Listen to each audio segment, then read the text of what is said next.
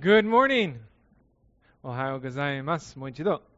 Welcome to Calvary Chapel Iwakuni. Great to be here with you guys. As always, also want to welcome those who may be streaming online, praying that the Lord ministers to you as you join with us remotely.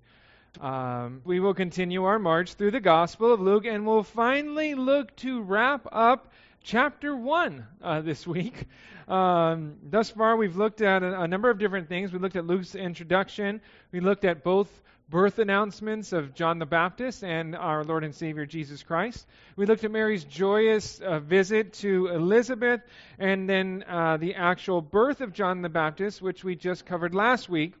This week we're going to look to conclude chapter 1 by taking a look at the final 14 verses of the chapter, and a message that I've entitled Salvation, Vocation, and Preparation. Okay? Salvation, vocation, and preparation. Okay, if you haven't done so already, will you please open up your Bibles and make your way to Luke chapter 1. Our text this morning is going to be verses 67 through 80. I'm going to read through the entirety of our text from my Bible. I want to encourage you all to follow along in your own. And invite you to stand one last time, just in honor of God and His Word. Luke, he continues his narrative of the events surrounding the birth of John the Baptist with the following in verse 67. It says, "Now his father Zacharias was filled with the Holy Spirit and prophesied, saying, 'Blessed is the Lord God of Israel, for He has visited and redeemed His people, and has raised up a horn of salvation for us in the house of His servant David, as He spoke by the mouth of His holy prophets, who have been since the world began, that we should be saved from our enemies, and from the hand of all who hate us, to perform the mercy promised to our fathers, and to remember His holy covenant, the oath which He swore to our father Abraham, to grant us that we, being delivered from the hand of our enemies, might serve Him without fear, in holiness and righteousness before Him all the days of our life.'" Verse 76. "And you, child, will be called the prophet of the highest, for you will go before the face of the Lord to prepare His ways, to give knowledge of salvation to His people by the remission of their sins, through the tender mercy of our God, with which the dayspring from on high has visited us, to give light to those who sit in darkness and the shadow of death, to guide our feet into the way of peace." Verse 80 concludes, "So the child grew and became strong in spirit, and was in the deserts till the day of His manifestation to Israel." Let's pray. Father, we thank You for Your word. Lord, we thank You for the opportunity that we have to gather here together as a church family, to open up Your word. And Lord, I do ask and I do pray, Lord, that as we've opened up Your word, Lord, that our minds, our ears, our eyes, and most importantly, our hearts, in like manner would be open to all that Your Spirit desires to say to us this morning. And Lord, I do hope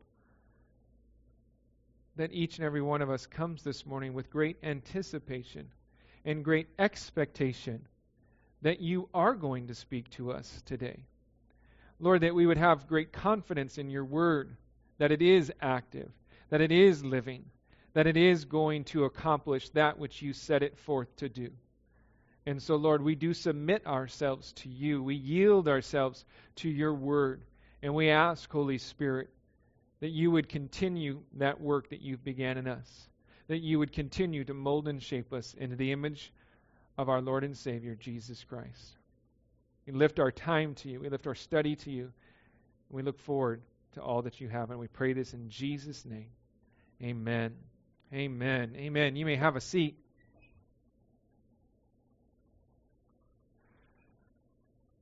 Our text this morning, it records for us a prophecy given to Zacharias, the father of John the Baptist.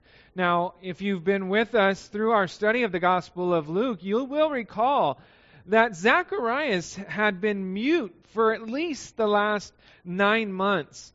Because of Zacharias' unbelief in God's ability to answer his prayer and to give him a son in his old age, the angel Gabriel had silenced him. And it wasn't until God's promise came to fruition and Zacharias followed through with God's instructions and naming his son John that his tongue was then loosed and he was able to then speak once again. Last week we did note how Zacharias' very first words were praise to the Lord. He broke out in blessing God as soon as his mouth was open. And it could very well be that what we have recorded here in our text are the words that Zacharias spoke out. We aren't told when this prophecy was given to Zacharias, but it would seem that it was closely related to the events of his son's birth and the opening of his mouth. So, as we go through this text, we're going to go ahead and just break this prophecy up into some smaller portions. And the first section is going to be verses 67 through 75 that highlight for us the word of the prophet. Okay, the word of the prophet. And that word is primarily a word of salvation. So let's take another look at our verses here this morning. Starting off with 67 through 69 as we get into this first section. Luke writes, "Now his father Zacharias was filled with the Holy Spirit and prophesied, saying, 'Blessed is the Lord God of Israel, for he has visited and redeemed his people, and has raised up a horn of salvation for us in the house of his servant David.'" Here we see that Zacharias was filled with the Holy Spirit. Previously in our study of Luke chapter 1, we noted how Elizabeth, his wife, was filled with the Holy Spirit back in verse 41. If you just kind of look up a few verses, you'll see. We also noted how their child, John, it was promised of him that he would be filled with the Holy Spirit from the womb as well. And so we see here the entire family was filled with the Holy Spirit. And what a blessing that must have been for the entire family. You know, Jesus, he spoke of the dangers of a divided house when he said that a house divided against itself will not stand. You know, in our homes, and in our church family, it is so important that we be united together as one. The Spirit of God is the one who unites us into the body of Christ together, and we need to allow the Holy Spirit to lead us and to guide us in our continued unity as a body and as a family.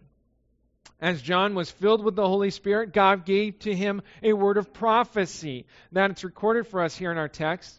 You know, the Scriptures teach us that prophecy, it never comes by the will of man, but holy men of God speak as they are moved by the Holy Spirit. 2 Peter tells us that.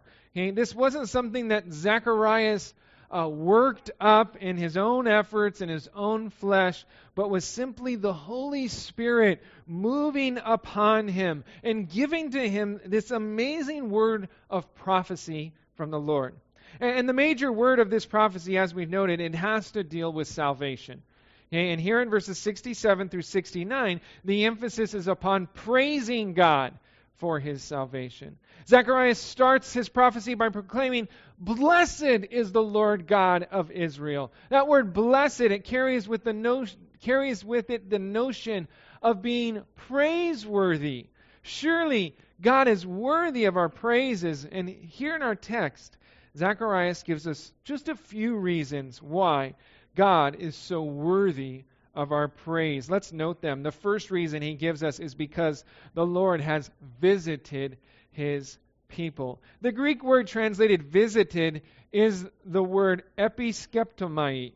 It's a compound word. Epi means upon, and skeptomai means to look. And so putting them together, we understand that this word carries with it the idea of God looking upon his people. We can praise God and bless his holy name knowing that he looks upon his people.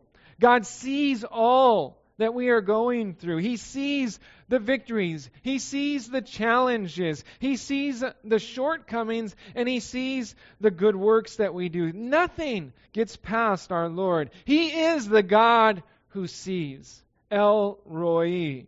Okay, the name that was given to the Lord by Sarah's maidservant Hagar after He appeared to her and comforted her, letting her know that the Lord God had heard her affliction and was aware of all that was going on in her life. He saw her. And it was at that time that she named God, the God, you are the God who sees. El Roi. We can praise God too, knowing that He sees and He knows all. There isn't anything that He isn't aware of. There isn't anything that gets past Him. He sees all, and He is moved with compassion towards us. And so, may we be comforted, and may we praise God this morning, knowing that He is the God who sees. He sees and He knows all. He looks upon His people. He's aware of our situations, and He is at work in our lives. Well, the second reason Zacharias gives us to praise the Lord is based upon the fact that He has redeemed His people. The word redeemed, it means to set free by paying a price. Before we came to Christ, we were in bondage. Okay, we were slaves to sin. But God has set us free. He did so by redeeming us, by paying a price for us. And let me tell you, church family, it was a very costly price. The scriptures tell us that we were not redeemed with corruptible things, okay, perishable things, things like silver or gold. Okay, God didn't pay for us with material riches from this world. No, we were set free. We were redeemed from our aimless conduct, 1 Peter tells us, with the precious blood of Jesus Christ, as of a lamb without blemish and without spot. Jesus Christ, according to Hebrews chapter 9, He entered the most holy place once for all, not with the blood of goats and calves, but with His own blood. He paid the price for our eternal redemption. When Jesus Christ shed His blood for us and died upon the cross of Calvary, payment was made in full for the sins of this world. And now, according to Ephesians chapter 1, verse 7, we have redemption in Him, okay, through His blood, the forgiveness of sin according to the riches of His grace. Amazing grace, we sang this morning. It is by grace we have been saved, all thanks to the shed blood of Jesus Christ. Certainly, His sacrifice upon the cross and our redemption is something that we ought to continually praise Him for. Well, the last thing Zacharias mentions as a reason for praising God is the fact that God has raised up a horn of salvation in the house of His servant David. This, of course, is referring to the coming appearance of the long-awaited Messiah from the line and house of David, Jesus Christ. The word horn is often used in the Bible to speak of something of great strength, something of great might. Jesus is our mighty and glorious Savior. Nothing is too difficult for Him. He is the Lord God Almighty in physical form. And we can praise God knowing that not only does He see us and the situations that we find ourselves in, but He has the power to do something about our situations. David, the sweet psalmist, wrote in 2 Samuel, "The Lord is my rock and my fortress and my deliverer, the God of my strength, in whom I will trust, my shield and the horn of my salvation, my stronghold and my refuge, my Savior. You save me from violence. I will call upon the Lord, who is worthy to be praised. So shall I be saved from my enemies." You see, David knew that his salvation was not going to come from his own strength, from his own might, from his own efforts. No, his salvation was going to come from the Lord. He knew that his only hope was to call upon the Lord, his rock, his fortress, his deliverer, his strength, his trust, his shield, his horn of salvation, his stronghold, his refuge, his Savior. And then and only then would he be saved from his enemies. And we can rely upon the strength of the Almighty God, the horn of our salvation. Jesus is more than enough for all of our needs. Back to our text, Zacharias, he continues this word of prophecy in verses 70 through 73. He says, "As he spoke by the mouth of his holy prophets, who have been since the world began, that we should be saved from our enemies and from the hand of all who hate us, to perform the mercy promised to our fathers and to remember his holy covenant, the oath which he swore to our father Abraham." You see, in verses 67 through 69, the emphasis was upon praising God for his salvation. But here in verses 70 through 73, Zacharias focuses in upon the promise of his salvation that was foretold by the mouth of previous prophets. God's salvation through this horn of salvation was something that he promised ever since the beginning. Okay? Since the world began. God's work of salvation, it can be traced all the way back to Genesis and what biblical scholars refer to as the proto-evangelium. Okay, that's a really fancy word, okay, proto-evangelium. Basically, it just means the first mention of the good news. The first mention of the good news of salvation is actually alluded to in Genesis chapter 3, verse 15, where God declares how he will put enmity between the seed of the serpent, and enmity between the serpent and the woman, and between his seed and her seed. God promised that he would bruise the head of the serpent, and the serpent would bruise his heel. Ever since the very beginning in Genesis, God's plan of salvation has been the same: to send his one and only Son, born of a woman, to crush the head of the enemy and to triumph over him.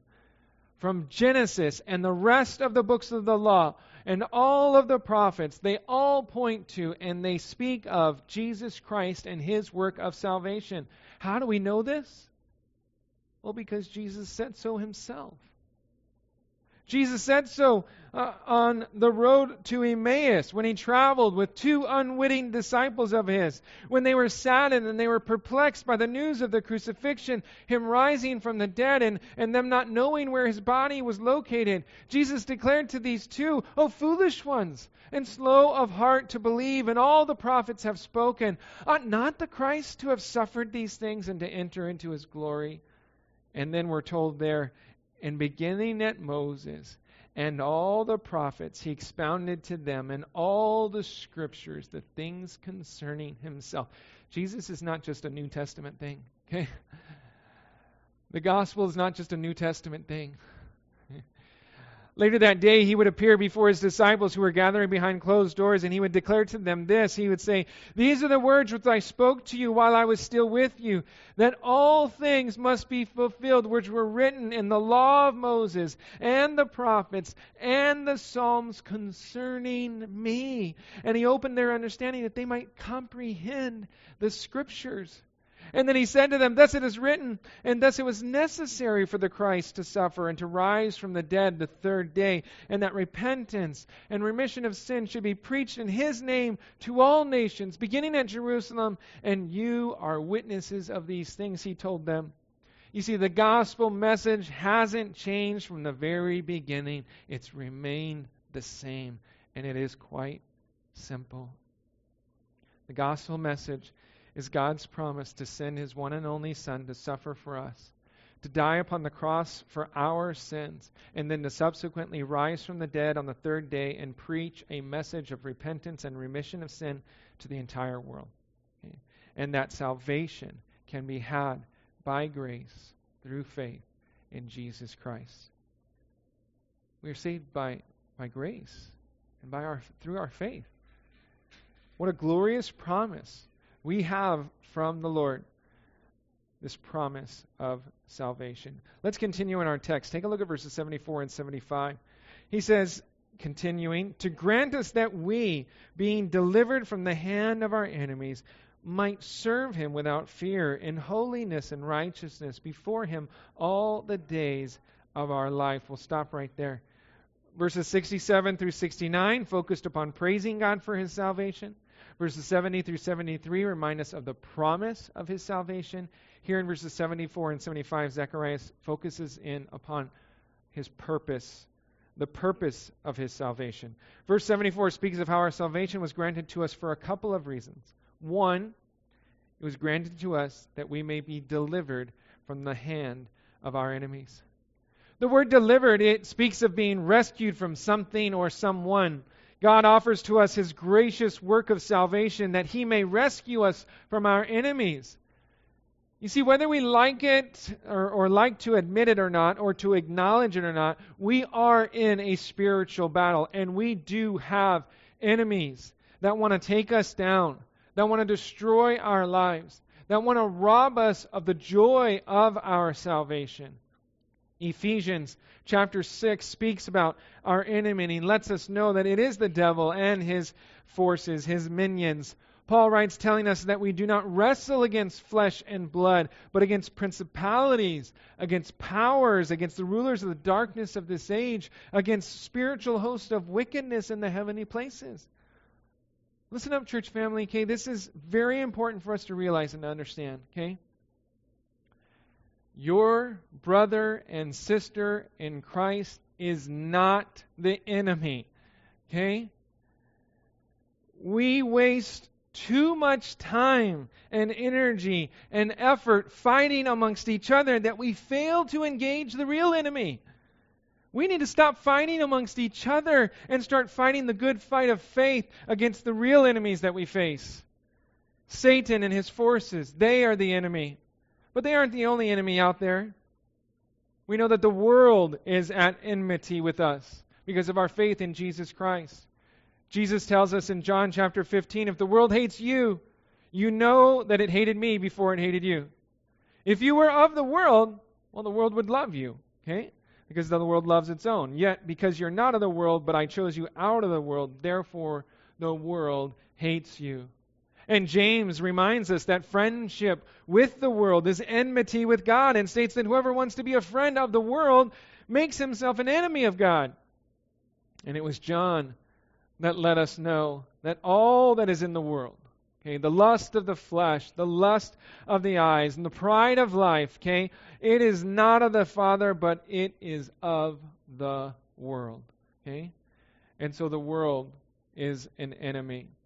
Sin is also an enemy, okay, that we face. It sets us against God. Colossians 1 verse 21 describes how we were once alienated and enemies in our minds by wicked works, by our sins, yet now He has reconciled us. And the last enemy that we will face is death itself. Paul writes that the last enemy that will be destroyed is death. We look at this and we realize, we understand these enemies that are against us. Satan and his forces, the world, sin, and death. But listen to this, okay? All of these enemies that we face, we will be delivered from them because we share in the victory of Jesus Christ. Jesus Christ has defeated Satan and his forces. He has overcome this world. He has defeated sin and even death. And God has the ability to save us from our every enemy. Every enemy that comes against us, Christ has already shot them down, has won victoriously, and He shares that victory with us. Amen. But that wasn't the only reason why He brought salvation to us. Yes, the purpose behind salvation was to deliver us from our enemies. But we see in verse 74 that the purpose of our salvation was more than that. Okay, that we might serve God as well. And know with me how we're to serve the Lord. Okay, the end of verse 74 states that we are to serve God without fear. The idea here is that we would serve God fearlessly. Okay, what or whom do we have to fear? Romans tells us, if God is for us, who can be against us? It was David who wrote Psalm 27, the Lord is my light and my salvation. Whom shall I fear? The Lord is the strength of my life. Of whom shall I be afraid? Paul reminds us that God has not given us a spirit of fear, but of power and of love and of a sound mind. And it was John who wrote that there is no fear in love, because perfect love casts out fear. Because God has loved us with a perfect love, we can serve Him fearlessly. We need not worry about any foe, for the Lord has overcome them all. Well, How else are we to serve the Lord? One is fearlessly, but verse 75 says that we're to serve the Lord in holiness and righteousness. I want to share something really interesting about these words here in the Greek. This particular Greek word for holiness, it's only used 2 times in all of the New Testament. And both times it's written with this same word, righteousness. You would think a word like holiness, which we find throughout the Bible, would be written lots of times. It is written lots of times, but this particular Greek word that's translated holiness only twice, and each time they're always knit together with righteousness. Here in Luke chapter 1, it's written, and again in Ephesians chapter 4, where Paul writes about how we are to put on the new man, which was created according to God in true righteousness and holiness. Same 2 Greek words put together, the only time that these words are used together like this in all of the New Testament. You see, this holiness and this righteousness that we are to serve the Lord with, it is not something that we have to create on our own. God isn't looking for us to strive to be holy. He isn't looking for us to strive to be righteous. He isn't looking for us to be perfect like Him. You see, when we came to faith in Jesus Christ, we became a new creation, a new being.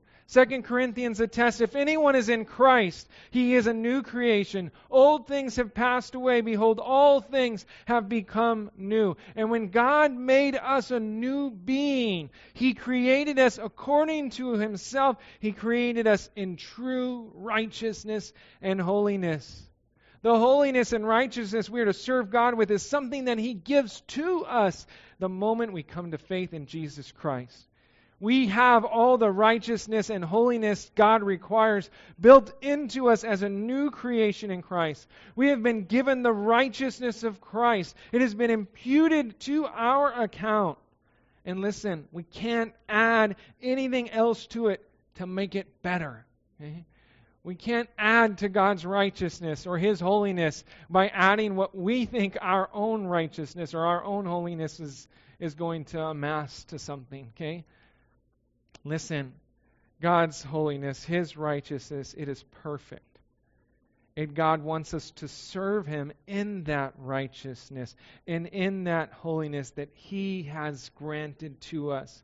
We need to stop trying to serve God in our own righteousness and our own holiness. God's already clothed you with His perfect righteousness. And I believe that the sooner we realize and understand that truth, the sooner we can start serving Him the way that He intended us to from the very beginning. Not in our own strength, not in our own might, not in our own righteousness, but in His righteousness, in His holiness.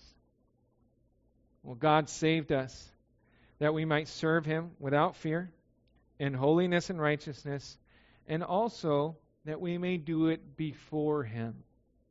The idea carried by this wording is that we serve in the sight of the Lord. That all our service would be done as if before the Lord, as if done to the Lord Himself. Colossians chapter 3 instructs us that whatever we do, we should do it heartily as to the Lord and not to men.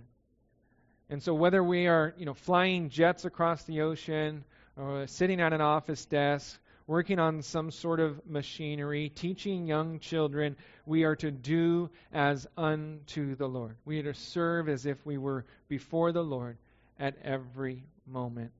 Fourth, lastly, we see that we are to serve the Lord all of our days. Quite simply put, church family, if you are here today, God is not finished with you yet, and He still has a work for you to do. Okay? We can be confident that when God is done with us, He will call us home. Okay? God isn't going to waste our time and leave us here when He's finished with us. And so the fact that you are here today is an indication that God still has more for you to do. He still wants you to serve Him. And so my encouragement, my exhortation to you is get involved. Okay? Pray. And ask God what it is that He has for you. And step forward to do that work which He's called you to do.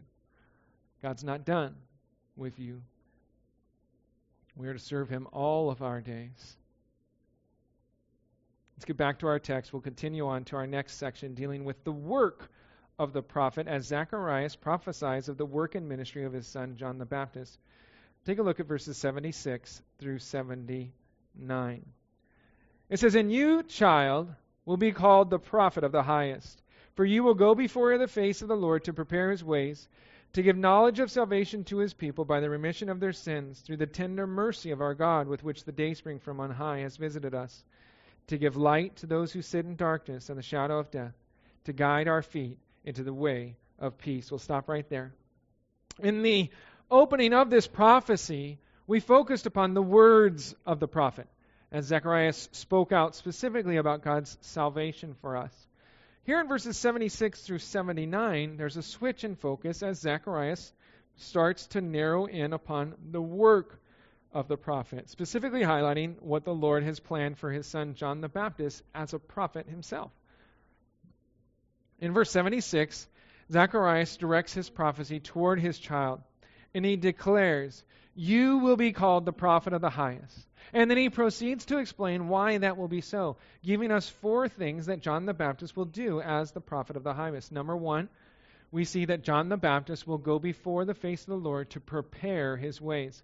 This is actually a fulfillment of a prophecy spoken much earlier, some 700 plus years prior to this time frame, by the prophet Isaiah, who declared, "The voice of one crying in the wilderness, prepare the way of the Lord, make straight in the desert a highway for our God." Also, a few hundred years after Isaiah, in the mid-500s before Christ, Malachi also prophesied of this same thing, declaring, "Behold, I send my messenger, and he will prepare the way before me." The word prepare, it carries with it the idea of making ready a path, particularly for that of a king, as was customary for Oriental kings in their journeys. Kings would send forward an entourage, people ahead of themselves, that they may make all the needed preparations to properly receive them when they entered into a particular land or they went to visit a particular people group. It's kind of like what we imagine, we roll out the red carpet, right? We ever heard that phrase before? Rolling out the red carpet, getting everybody ready. All these people are coming and we're going to get it all set. Okay? God was sending John the Baptist ahead of Jesus that he may prepare the Jews to receive their king. He would go before Jesus and speak of him to the people and tell them to prepare themselves. He would declare, "Repent, for the kingdom of heaven is at hand." He would attest that there comes one after me who is mightier than I, whose sandal strap I am not worthy to stoop down and loose. And I indeed baptize you with water, but he will baptize you with the Holy Spirit. You see, John the Baptist knew that it wasn't about him, but it was about preparing people to meet the Lord himself. And I look at this and I can't help but see a wonderful example for us to follow in. We know and trust that the Lord is going to come again a second time. And we have an opportunity to follow in the footsteps of John the Baptist and to be used to prepare people to meet the Lord at his second coming. May we be those who know and understand that it isn't about us, but it is about the Lord and preparing people to meet Jesus. Well, not only would John go before the Lord to prepare the way, but verse 77 declares that he will also give knowledge of salvation to his people by the remission of their sins. John's ministry, his job, his vocation as the prophet of the highest was to let people know that they could be saved from the penalty of their sins, that their sins could be forgiven. That word remission, it means to send away or to dismiss as a debt. As we already noted in our study, we were once bound to sin, enslaved to sin. We were all in debt to God because of our sin. The wages of sin is death. But John was sent to let people know that God was going to provide a way for their debt to be wiped away, to be dismissed, to have their debts canceled and paid in full through Jesus Christ and his shed blood. As a tender work of mercy, God was sending the day spring from on high, the promised Messiah, to visit his people and make the remission of sins a real possibility. No longer would they have to go year by year laying their hands upon the necks of animals, calves and goats. Once and for all, the shed blood of Christ would pay the full price. And listen, we too have the same opportunity to share that same knowledge with the world around us. We have been given the gospel message that we might share it with the world around us. We get to tell people that their sins can be forgiven, that their debt to God can be wiped away, that they can have a personal, intimate relationship with the Lord Himself, all because of the great and tender mercy of God poured out upon them through the cross of Calvary. May we be faithful to share that message. Number 3, we see that John the Baptist would also give light to those who sit in darkness and the shadow of death. The English phrase to give light is actually one word in the Greek. It's the word epiphaino. The compound word, again, epi means upon, and phaino means to shine. So putting them together, we get the notion that John's ministry was going to consist of shining a light upon those who were in darkness and the shadow of death. John was to shine upon those in darkness, but what would he be? What would his source of light be? The Scriptures tell us that God's Word is a lamp unto our feet and a light unto our path. And so no doubt John would be going around shining the light of God's Word upon those who sat in darkness and in the shadow of death. And like John, we too can share the light of God's Word with the world around us. But also, we have another source of light. It is the Lord Himself. Jesus declared, I am the light of the world. He who follows me shall not walk in darkness, but have the light of life. He also said, I have come as a light into the world, that whoever believes in me should not abide in darkness. It was Paul who described how the Lord in 2 Corinthians chapter 4, He has shown in our hearts to give the light of the knowledge of the glory of God in the face of Jesus Christ. You see, God has shown in us, and He has given us the light of Christ, that we may shine our light upon those in darkness and in the shadow of death as well. For we were once in darkness, but now we are light in the Lord. And Paul exhorts us in Ephesians 5, walk as children of light. Lastly, fourth and finally, John's vocation as the prophet of the highest would have him to guide our feet into the way of peace. The word guide, it speaks of directing our feet, of making our path straight. John's ministry would consist of leading people's footsteps into the way of peace. And Jesus Christ is the only way to peace. Okay? He is our peace, according to Ephesians chapter 2, verse 14. He is the Prince of Peace. Okay? Isaiah chapter 9 tells us that. The only way to ever find true, lasting peace in this life is through a loving relationship with the Prince of Peace, Jesus Christ. The peace that comes through a loving relationship with the Lord. Listen, I don't want you to be confused. It is not a guarantee that we will never face another difficulty or that life will always be carefree and peaceful. No. The peace that God gives us is a peace that surpasses all understanding. A peace that no matter what the circumstances may bring, we are able to still have peace in our hearts because we're confident in the Lord's ability to see us through. And that's why Paul said in Philippians chapter 4, be anxious for nothing. Okay, don't worry about things, okay? But in everything by prayer and supplication with thanksgiving, let your requests be made known to God. And the peace of God, which surpasses all understanding, it will guard your hearts and minds through Christ Jesus. You see, as we lift our cares and our concerns and our circumstances to the Lord, we can be sure that God hears our prayers and that He will work for us, guarding our hearts and minds through Christ so that we need not worry and we can live in that peace that only comes through a loving relationship with Jesus Christ. Well, let's turn our attention to our final section. It's a small one, only one verse, but there is something here I think worth noting. So take a look at verse 80 with me.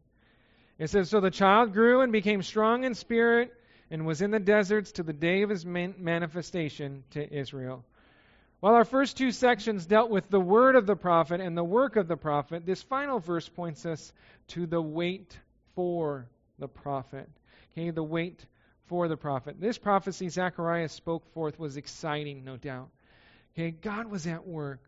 God was on the move. He was bringing forth the pieces that would prepare the way of the Lord. But listen, we have to understand this truth. It still wasn't time yet. John the Baptist would have to wait some 30 years before he was able to fulfill this calling upon his life.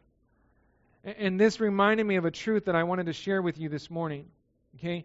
God's calling and God's enabling, listen, they don't always come at the same time. Sometimes, I would even say oftentimes, God will have us go through a season of waiting, a season of preparation, prior to Him fulfilling His calling upon your life. You see, if God calls us, we can be confident that He will also equip us. Okay? Just don't be surprised if that equipping and preparing takes time. Okay? Great men of the Bible were called to great works, but also had to endure seasons of preparation, often spending time in the wilderness, in the desert, waiting upon the Lord. Moses, he felt God's calling to do something for his people long before God ever used him. He tried to act upon what he felt God was calling him to do early on. You guys, if you know the account, you know how that ended up. He made a big old mess of things, ended up costing someone their life, resulted in Moses running for his life. He had to spend some 40 years in the desert prior to the Lord calling him and using him, sending him back to Egypt to set his people free. Paul the Apostle had to spend some time in the desert prior to his ministry as well. When he first got saved, he tried witnessing to the people of Damascus, but instead of leading people to the Lord, the people were led to want to kill him. He had to spend some 3 years in the desert where the Lord Jesus Christ personally met with him and imparted to him the wonderful truths of the gospel. King David, he had to spend a number of years in hiding out in the desert, in En-Gedi, and throughout the wilderness as from Saul before he ever became king. And anointed as a youth, as a kid, but yet several years hiding in the desert before God fulfilled that promise and that calling. Even our Lord Jesus had to spend 40 days and 40 nights in the wilderness prior to the beginning of his earthly ministry. Why bring all this up? Because I want to encourage you this morning. If you feel like you've just been in the desert lately, perhaps you feel deserted, you feel alone, maybe you feel like your life has been a bit dry lately and you're thirsting for something more, you're thirsting for God to show up and to move, you're in the desert, may I encourage you, continue to wait upon the Lord. Don't run ahead of Him. Okay? Allow Him to complete the season of preparation. He's not done with you. He's simply preparing you for something greater. John the Baptist would spend several years in the deserts, but God was working the entire time. God was strengthening him in spirit, preparing him for the work that God was calling him to, and God will do the same in our lives. He will complete the work that He began in us. He will never leave us nor forsake us. He will be with us until the very end. Do not allow a season in the desert lead you to thinking that God's done with you, because He isn't. He's simply preparing you for something greater. Amen? Amen. Let's pray. Father, we thank You for Your word. We thank You for this prophecy that You gave to Zacharias and all that we can glean from it.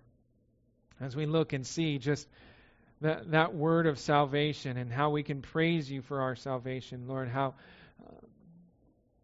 there's a reason, a purpose for our salvation, Lord, that we might be delivered from our enemies, but more so as well, Lord, that we might serve You. Lord, we thank You for that work of ministry that You had for John the Baptist and how we too can follow in his footsteps. We could be those who faithfully prepare the way for those to be ready for Jesus' second coming. We could be those who proclaim the gospel message to the world around us. Lord, I pray that You would use us like You used John the Baptist. That we would realize and understand that it's all about bringing people to You.